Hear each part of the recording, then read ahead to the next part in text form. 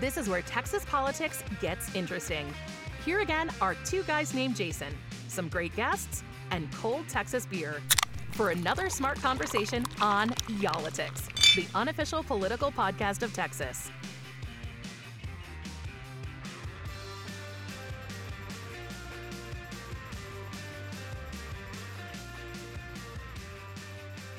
Hey guys, when Wheeler is out of town, we try to get out and stretch our legs and get out of the studio, and that's what we're doing on this episode. We're at the Stoneleigh P, iconic place in Uptown Dallas, and we are with Laura Garrison. What should I call you, Laura? That's a good question. What's your title? I don't have one. But you're taking over for your dad. Taking over for my dad. He's place. very much here every day, as am I. So. All right. Well, for folks who don't know the Stoneleigh P, and if you're in Dallas, you should know the Stoneleigh P. But for our listeners elsewhere across the state, this is Uptown. It's on the corner of Maple and Wolf. Yep. In Uptown, 2926 Maple Avenue. It's been here for 50 years. 50 years. 50 and a half. Yeah. 50 and a half years. But you guys are moving at the end of the year. We are trying to move. Why are you moving? We got a new landlord during COVID, and he wants to take over the space and put his own bar here. Yeah. Oh, wow. Yeah. And just kicking us out. So it's not a question of you can renew at a higher rate. I've tried. Oh, jeez. Yep. So the new Stoneleigh P, you guys aren't closing the doors on this. You're just moving to a new place, right? We're actively looking for a new spot. We've got things in the works, nothing concrete. Trying very hard to relocate close with the same roots that we have here, which is tough. How confident are you that's going to happen, Laura? I'm at a 75 right now. That's high confidence. 80. Yeah, it's tough around here because uptown there's no empty spots. There's no second generation kitchens. Or if there is, everybody's waiting to redevelop. It's just a big holding pattern of waiting. And that's what Uptown is for people who might not know the area. You know, this place was a neighborhood 50 years ago, and now it's high rises. It's like the sheesh place to be. Yeah. But you guys have survived as this cozy neighborhood bar that withstood it all. That withstood it all. And that's what's neat about it. So sitting here, there's a payphone in front of me. There's a Kinky for Governor sign above me. There's a pool table behind me with your dad, Tom Garrison, back here watching everything we say. That's what's cool about this place. And you have a hell of a draft beer list, too. Oh, thank you. By the way. Sure. I love all Manhattan Texas. Project. It's all Texas, which is cool as well. So for people who don't know, well, what does the P stand for if they haven't been here?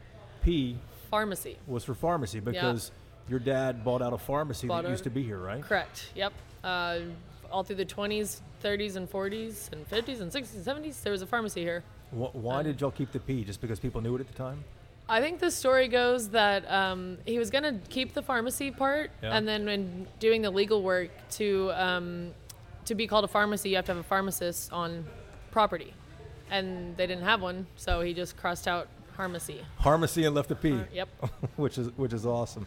And what else is cool about this place is that you guys have a hell of a history here, too. Yeah. Your dad was just telling me about it. I read it as well. Mm-hmm. Jimmy Carter, when he was the governor of Georgia, he campaigned here for president. Yep. Sure. Kenny Loggins, is it true? Kenny Loggins had his 40th birthday party here? That's what he says. Is that true? I missed that. Have you asked that as well? Yeah, I've heard all about it, and all we have is my dad's word, so there's...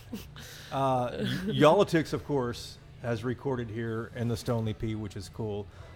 You took over in 2017, is that right? Mm-hmm. Started working here officially. But you were. I saw a picture of you behind the bar when you were like raised this big, here, yes. tiny. Yeah, that pool table was my little playground. Was it really? The trees outside. Got pictures of. Favorite memory of this place? What is it? Oh gosh, there's not one single one. There's no way. Well, the 50th anniversary party. Earlier this year? Earlier this April year or in March April. Yes. Okay. There was about 300 people here from 2 to 2 all day long. There was a revolving door of people that were just coming to celebrate the P. which was so much love, and it was nuts. It was, I mean, the service, we were crazy. We were running out of everything every minute, but nobody cared. I mean, it was all love for the Stoneleigh P, and that was so cool. We stayed here the whole night and just, relished in it. It was so much fun. So the doors are open until when? The end of the year, December 31st? What? No, April, actually. We have till our 51st birthday. Okay.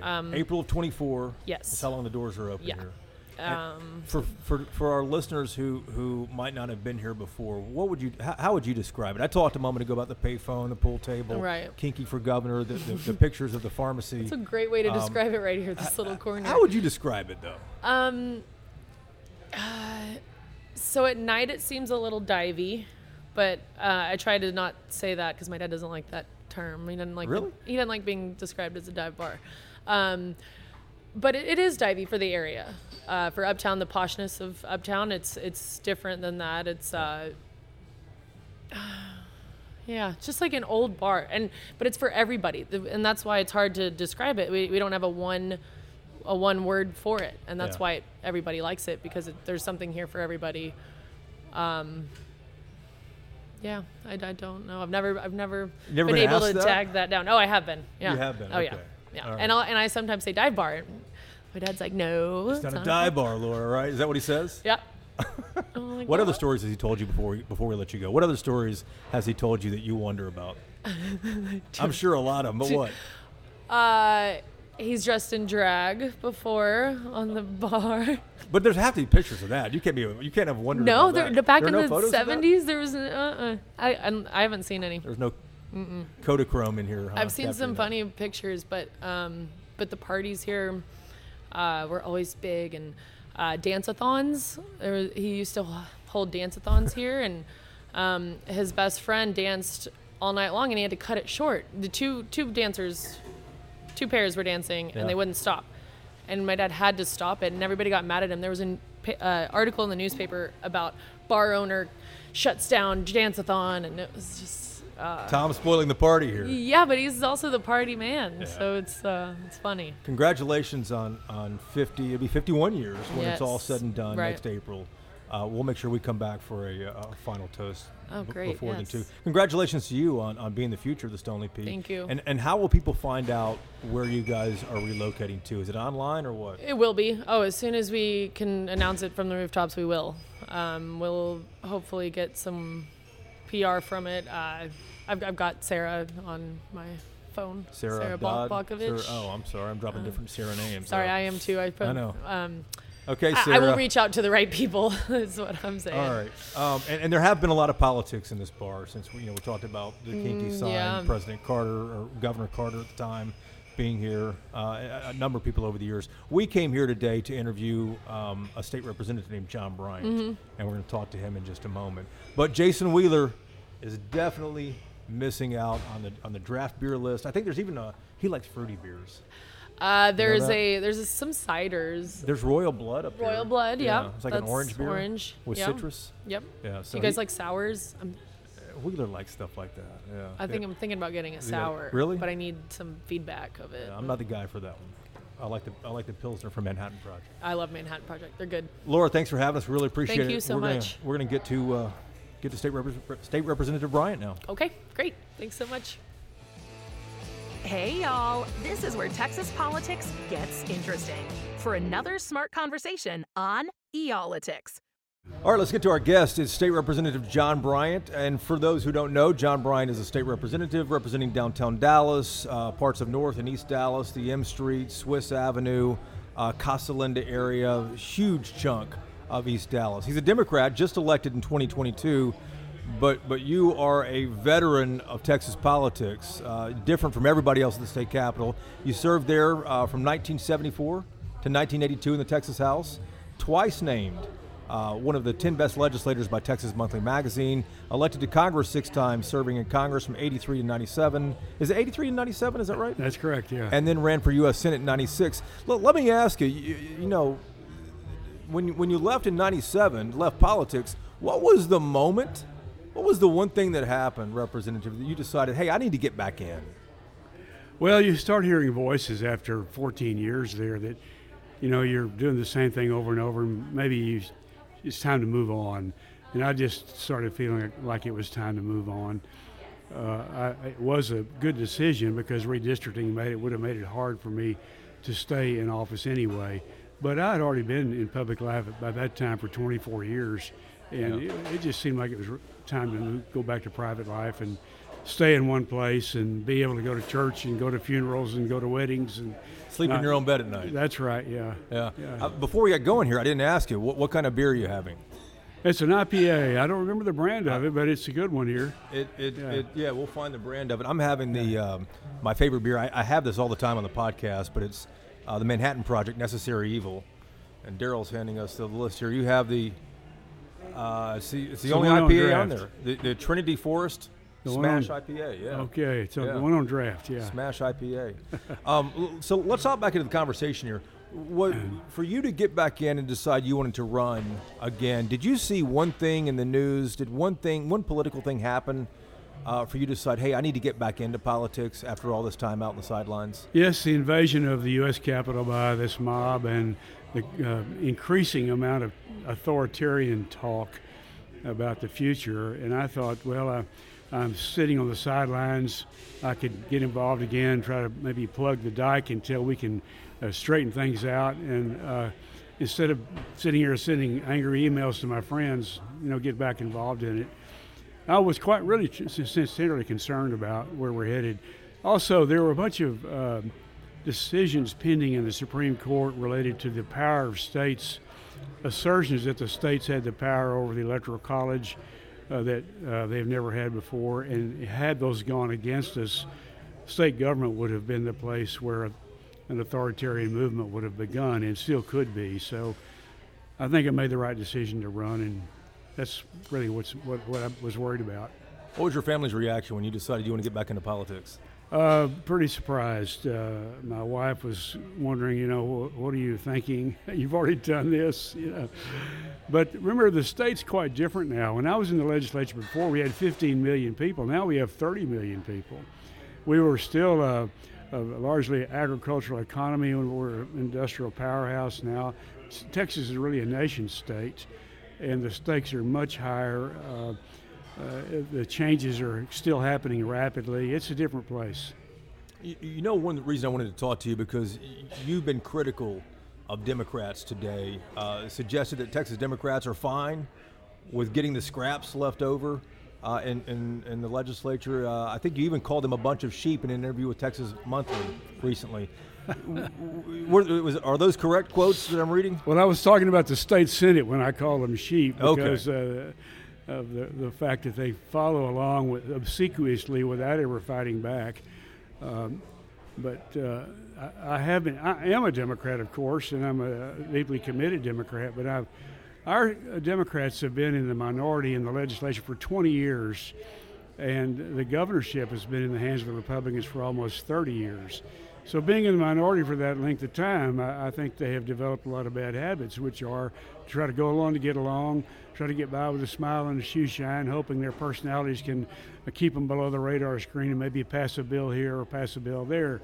But the combination of all these bills that they pass that way don't amount to anything as bad as the way in which we lose on the major issues, the appropriations bill, in which governs how we spend the money, the tax bill, which governs how we tax people, and most importantly, public education. What should Democrats be doing, do you think? I think they should be speaking out, saying no, being willing to incur the displeasure of the Republican leadership, including the Speaker or the Lieutenant Governor in the Senate, and let the public see the difference between what Democrats are arguing for and what Republicans are doing while they have power. And are these Democratic incumbents afraid of those leadership positions, do you think?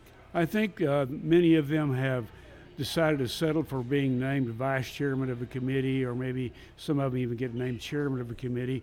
But it doesn't matter if you're a chairman if you don't have a majority of like-thinking people on the committee to help you pass legislation.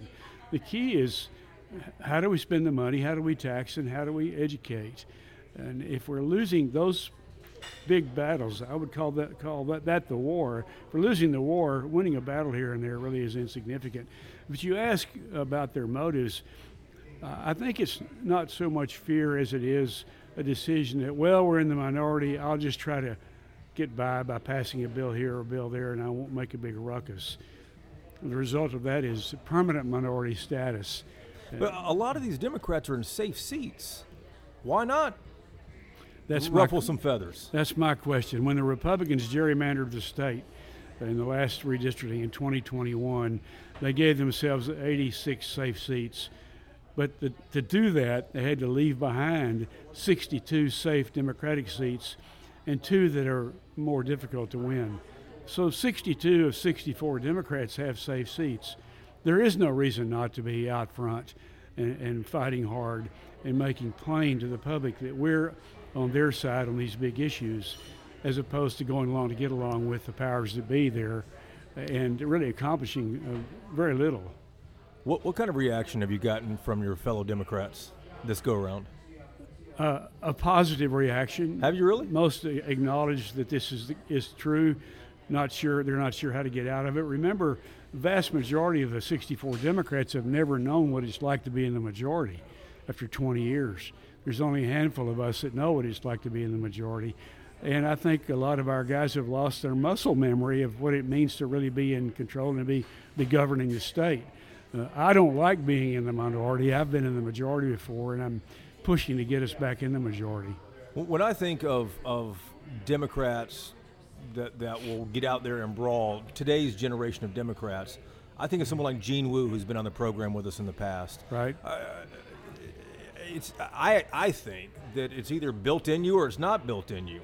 Is there any way to train any of these incumbents of what they need to do based on the experience you and others have? I think you're right that it is. It's either innate to you or it's not. However, I think that members who otherwise would have been strong advocates and been willing to take the fight to the other side, but saw that they were in the minority year after year, can develop a cautious way of operating and pull back from that. And I'm hoping that some of us that have been willing to get out front and not focus on passing little bills, but focus on trying to win the war, are setting an example and showing some of the members that are newer to the process that this is really the more rewarding place to be and the more meaningful place to be. And it's all about messaging, isn't it? I mean, you have to let Texas voters know what you stand for and what you're doing. And it's not, I think, I mean, it is fact. The Democratic Party in the state for the last couple of decades has had a messaging problem. Yes, the voters have to see us being active in opposing Republican policies and presenting viable alternatives. If they don't see that, they don't have any reason to get off the couch and go vote. Or in a long ballot like we have nowadays, once you vote for president or governor, to keep on going down the ballot until you get to state senator and state representative. If all we do is go along to get along, well, voters are not going to be motivated. Let me ask about a few times that Texas Democrats have pushed back. 2 years ago, year and a half, 2 years ago, they went to D.C. to protest the elections bill. Back in 2003, they spent a month, the state Senate Democrats spent a month in Albuquerque, New Mexico, protesting redistricting. So they have fought back a couple of times in recent memory, but those weren't successful because we all knew at the end of the day that Republicans had the majority and Republicans were going to get their way eventually after these stunts happened. Well, they showed enormous courage in doing that. It was only when survival was at stake that took place, and I have to take my hat off to every one of them. I've broken quorums before when I was in the House, but to leave for a month and to hold out under serious criticism in order to let the whole country see what was being done to our voting rights, I thought showed great courage. Were those successful? Yes, they were successful in letting the public see what's going on. And that was the critical part of it. They had to let the public see what's happening. Ultimately, the Republicans, who have a majority, were going to pass the bill, and they did pass the bills, but not without having it in the spotlight. Well, why haven't Democrats capitalized on things like that, on redistricting, on gerrymandering, on changing the election law, on no relief for renters, which we'll talk about in a moment. Why haven't Democrats really capitalized on that? Put that into a message, taking it across the state. Well, when the gerrymandering was going on, of course, Democrats are hanging around hoping they won't be cut out instead of fighting back on the big issue. And so 62 of them of us. I wasn't there at the time, but 62 of the seats are safe. So I think, again, it always comes back to maybe if I keep my profile low, I won't get hit by the bullets from the Republican side and get something passed. But long term, that's self-defeating. The public has to see what we're doing. And the other thing about it long term is it's not rewarding. You come to the end of your service and look back and wonder, well, what did I really do besides serve my own interests? I'm probably the only member of the House who has once had his career come to an end. After 24 years, I was finished. I came home for 24 more years in private life. But I remember looking back and thinking, well, gee, I got to do what I wanted to do. Did I make the best of it? And the things you remember and feel good about are the things that you took a risk to do. And maybe you didn't even get credit for it, but you tried, and that's what really is rewarding, not little bills that you can kind of hang on the wall like a trophy that nobody really opposed anyway. I think I've asked this once or twice in the conversation here, but are there younger members that you've talked to and said, listen, let's think differently about this. Let's don't think about these little bills. Yeah, I know you want to get something done because it's tough to get things done, but we need to think differently about how we're going to have a strategy here. Yes, I've had those conversations many times. And since you've been back? Oh, yes, in this past session, yes, with younger members. And some are very receptive, some are cautious, not knowing what to think. They look around and see a lot of people still doing it the old way. So that's probably going to be a gradual process that I hope outlives me. So we talked about messaging for a moment here, too. What's the long-term strategy of today's Texas Democratic Party? Well, I can't speak for the state party as an entity. I can speak for what I believe we should be doing in the Texas House, and that is you've got to take the fight to the Republicans when you have the votes to do it.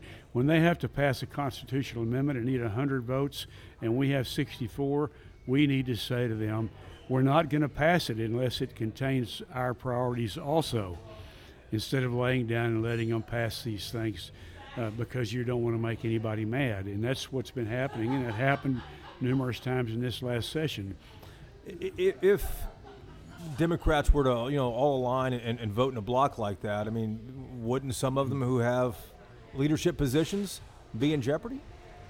Well, they risk making the speaker mad, and if they're depending on the speaker to give them their titles, yes. But remember, when you accept a chairmanship from a Republican speaker, you agree to be part of his team, and that means you give up your voice on the big issues, and you give up a lot of your independence on the big issues.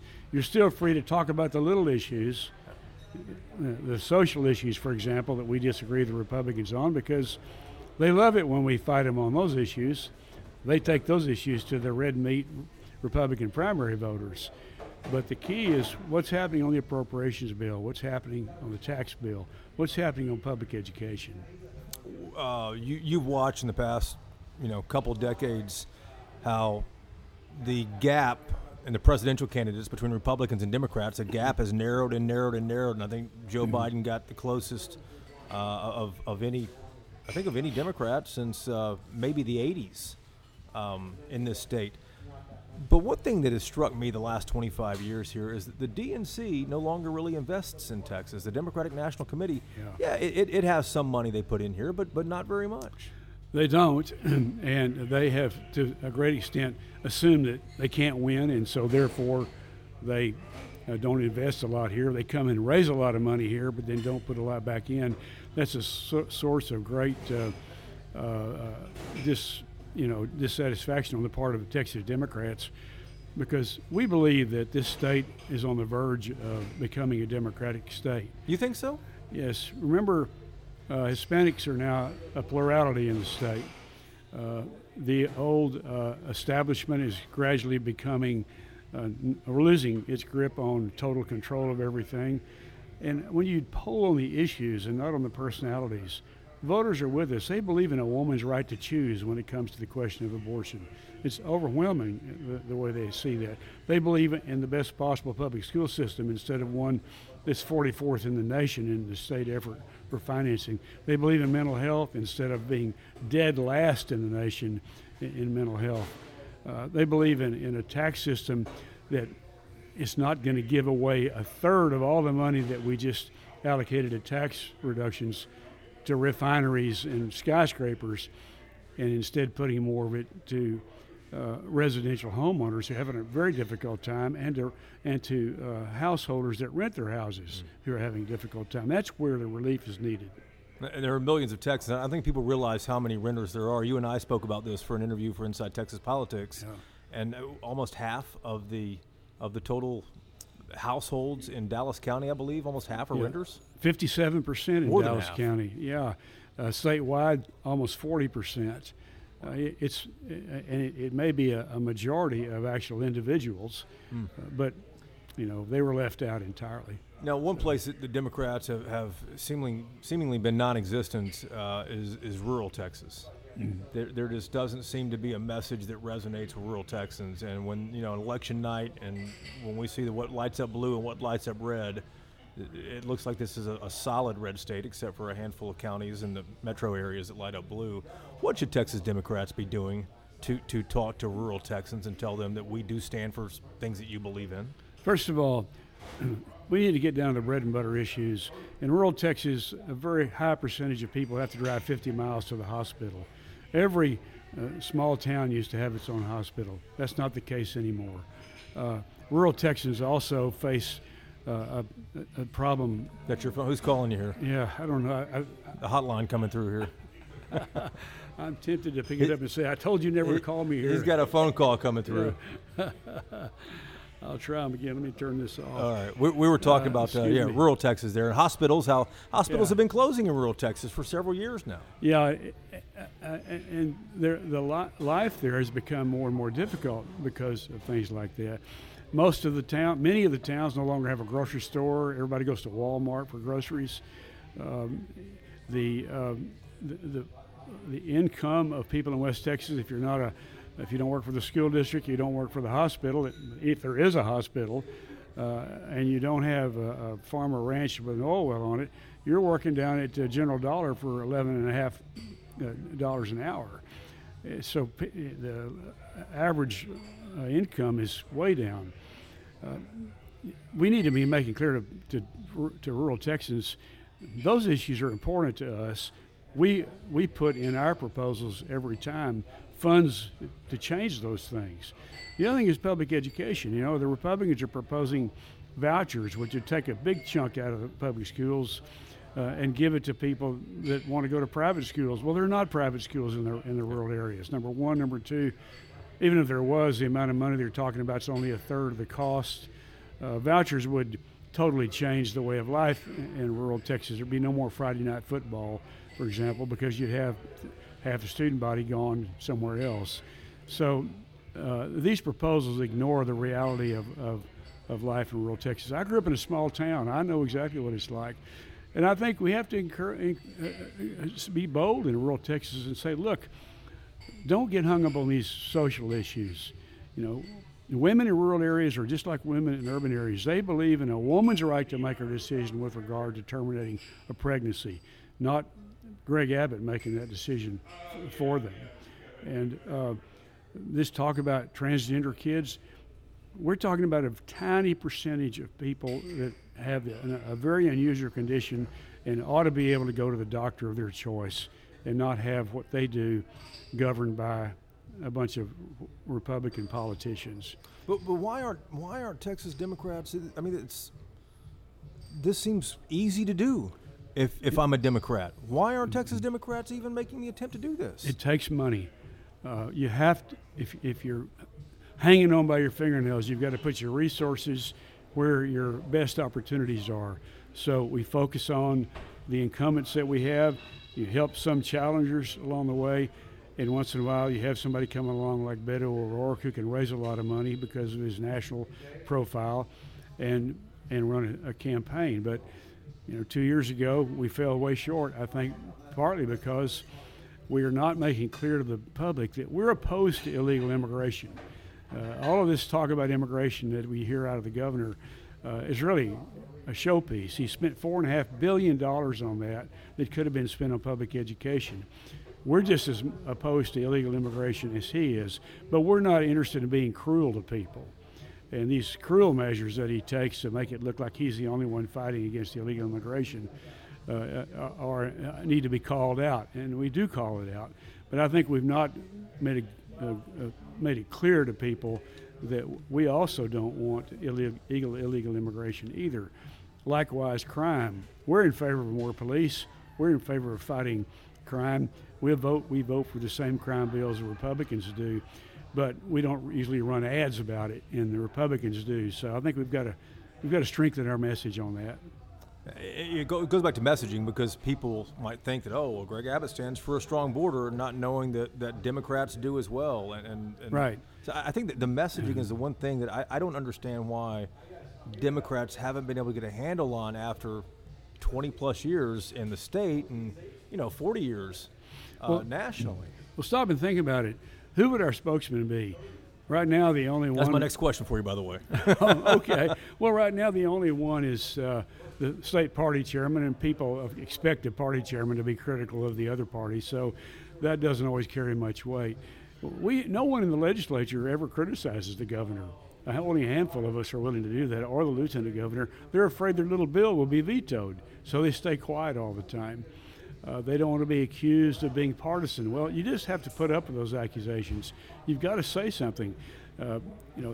He's squandering money that could have been spent on public education, on putting buoys on a quarter-mile stretch in a 1,000-mile river. I mean, this is absurd to be doing that, instead of recognizing that we're 44th, as I said a moment ago, in the nation in the state effort in public education. And we just passed an appropriations bill that he signed that didn't increase public education $1. For 10 years, the independent school districts in Texas have not had an increase in funding, and they didn't get an increase this year either. Teachers deserve a pay raise. They're leaving, and 12% of them left last year. Dallas Independent School District had 1,000 teachers shortfall not long ago. They're desperately trying to fill with the school year on top of us. That's where we need to be spending our time and our money, not on these show business things that Abbott's doing in order to be named vice president or maybe run for president. And in 24, who knows when? We've heard that rumor forever too. Let me ask you the last thing, kind of wide ranging here about the party. And the first is, it's kind of a long question, so go ahead and have some IPA there. The first is, why haven't we seen other higher profile folks like Beto O'Rourke step up? And then when I think of the last Democratic governor, who you likely knew well, Ann Richards, she was a character that embodied this state. She would go out and go dove hunting, wear the orange vest, hold a rifle, and actually go do it here. We just don't seem to have those people on the Democratic side that would resonate with folks out west. They would resonate with folks, down south, folks in the east, up north, and all over the place. We seem to have more, I would say, more progressive, more urban type folks. I think we have plenty of people that would resonate with them all over the state. I, for example, was born in a small town. That's quite common. Just because you came off to Dallas to go to college and you're here doesn't mean you don't understand your family that still lives in small towns. The problem is the dynamics. Ann Richards had been a statewide office holder when she ran for governor, and she was already well known, and people followed her, and she had a great personality and an enormous amount of talent. That helps a lot. Yeah. Now, who would the press take an interest in? I mean, our highest officials are state senators. Which of them could really draw a crowd to a press conference if they went out to Abilene or Odessa or Big Spring or one of the towns out in West Texas? you've got to have some reason for the press to show up, because the press wants to write about things the public is interested in. Beto O'Rourke, I think, did a good job of that, but he just didn't have enough oomph to get there in 2022. And it was uphill in 2022 because it was more of a referendum on President Biden at the time too, so it's tough for any Democrat. Good point. Yes. Let me shift off to a few pieces of legislation that you were really working hard on. You proposed a $100,000 homestead up to a homestead exemption, rather, for property taxes up to 25% of the property value, not to exceed $200,000. And you also proposed that rent relief, which we discussed a moment ago, 10% rebate of their rent. Texas Democrats weren't even part of the conversation until really this kind of came up at the very end. I introduced a bill along with Ana Maria Ramos and Vicki Goodwin and Christina Morales to provide a Democratic alternative to the Republican bill, which addressed three major things. First, you can't begin to alter the way in which we finance public education without first taking care of public education. So it committed $15 billion to the public schools, which only covered inflation over the last 10 years and gave a $4,300 a year teacher pay raise. So first things first, it took care of that. Second, it doubled the amount of homeowner tax relief that the Republicans were offering, instead of just a mere $100,000 exemption, which is going to disappear with the rising prices of homes. We proposed a $100,000 minimum up to 25% of the total appraised value of your home, with a cap of $200,000, almost twice as much. Remember, the Republican tax relief for homeowners averages $680 a year. It's about $56 a month in a house payment. It's hardly going to be felt. Our homeowners, they don't need hundreds of dollars in tax relief. They need thousands of dollars in tax relief. And that's what we proposed. Third, we said, look, almost 40% of the state's households are rental households, and they deserve to share in this tax relief as well, because they pay sales taxes, which have contributed to the surplus like everybody else. So we covered all three of those things, and that was the Democratic proposal. Why was it late? Why was it toward the end? Well, there are Democratic members of the Ways and Means Committee. I'm not one of them, and so waiting to see if something was going to happen and seeing that it didn't, we came forward with a well thought out proposal. And Representative, again, that goes to messaging, I think, because most people think, oh, well, Republicans are the ones for low taxes. Your bill said, I'll see your low taxes and I'll do you one better. The Republicans' plan, almost a third of what they claimed as the total of their tax relief, went to refineries, skyscrapers, oil wells, the commercial operations. The crisis was homeowners and rental households, not these big, giant, mostly out-of-state owned commercial entities, and yet they gave $3.8 billion in tax relief to those guys. We took that money and we gave it to homeowners, rental households, because that's where the need was. Let's talk about school vouchers a tad more here. 20 or so rural Republicans have joined with Democrats to oppose school vouchers.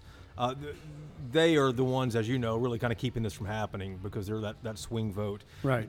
Do you expect that this is going to eventually pass in a special session? I don't know of any Republicans that have changed their mind on this. Governor Abbott's really insistent on trying to get something passed.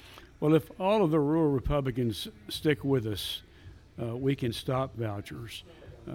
Vouchers would be devastating for their communities, and I hope they'll stay with us. But in a special session where you've got the lieutenant governor, the governor, and the speaker all working on them, who knows? I just pray that they will stay with us. Do you all stay in touch with Republican colleagues who oppose it? Yes, and they've shown a lot of courage. Those 20 have to stay with us on that. We passed a ban on vouchers in the appropriations bill, and then it was dropped out in conference committee.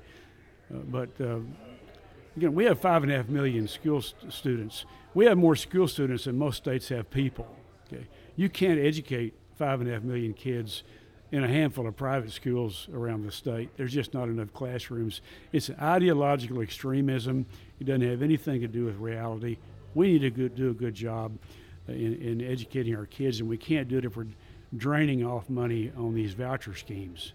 You've been around Austin for a minute. You spent time in D.C., as we discussed earlier, too. You see what's happening with Ken Paxton, the impeachment trial coming up in about a month.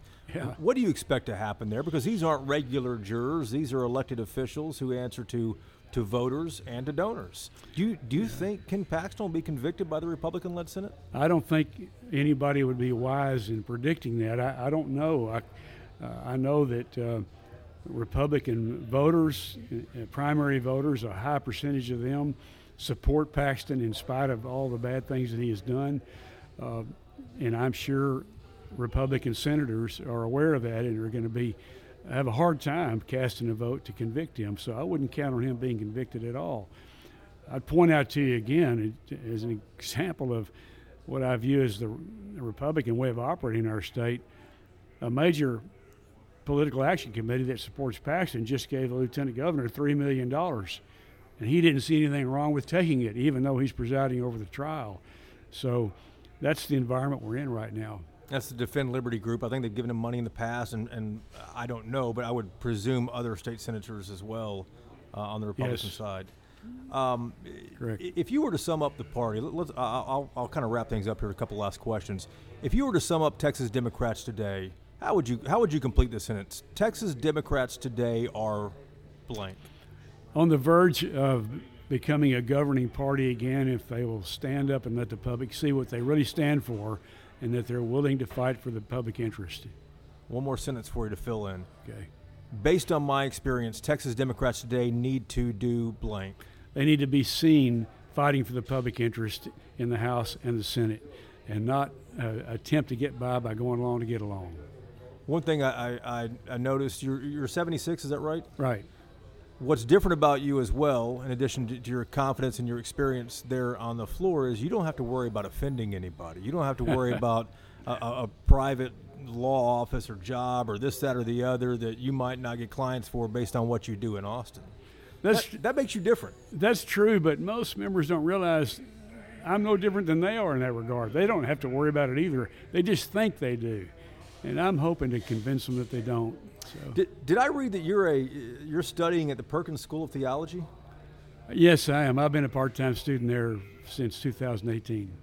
So for a minute here, you're a long-term student. It sounds like and I think I read that you're taking a prayer and spirituality course, pursuing a discipline in spiritual discipline. Does that help you compartmentalize politics at all? How does that help you politically in your political life with all the stress? It helps you love your adversaries and be able to put up with it when they get mad and call you names, which doesn't happen that often. But you don't seem bothered by that, though. So, well, if you have the big picture in mind, and you can put up with it. So it's a lot easier to do it when you're older than it is when you're younger and you're all full of, hormones and you want to fight everybody. But everybody can be that way, if they'll work on it. And the last thing, for 20, 25 years or so, I've always heard that Texas Democrats are just one or two elections away from winning back either a statewide seat or winning back majority in the legislature. What's realistic? Well, I think that was true when it was said, and it's still true. But we have a huge burden, and that is that Texas now is filled with these billionaires who like being on top, and for them to give $1 million to a candidate is not any kind of a sacrifice, and they do it. And they have their own think tanks, and they keep scorecards and frighten Republicans into always voting with the most right-wing positions. Like people like Tim Dunn, West Texas, folks like that, I presume? Yeah, I've read about all those guys, and we never had that before. I mean, we never had people that could give the governor $1 million in a campaign, or give the lieutenant governor the other day $3 million. That's a hard thing to overcome, and when they miseducate the public saying bad things about our candidates, it's hard to overcome that if you're not well financed as well. So we have to overcome that, but mostly we got 6 months of a legislative session, 5 months, but typically there's special sessions as well, for the public to see us fighting for the public interest. And if they see us doing that, that'll be a lasting memory. We can't get there by going along to get along. We will be watching to see what happens. It's fascinating to talk to you, especially someone with your experience, too. So thank you. Cheers to you, Thanks Representative. for having me here. Thanks for coming out. Appreciate you being on Yolitics. Thank you. My pleasure. Okay, y'all, the conversation doesn't stop here. Find us on Twitter and Instagram. We're at Yolitics.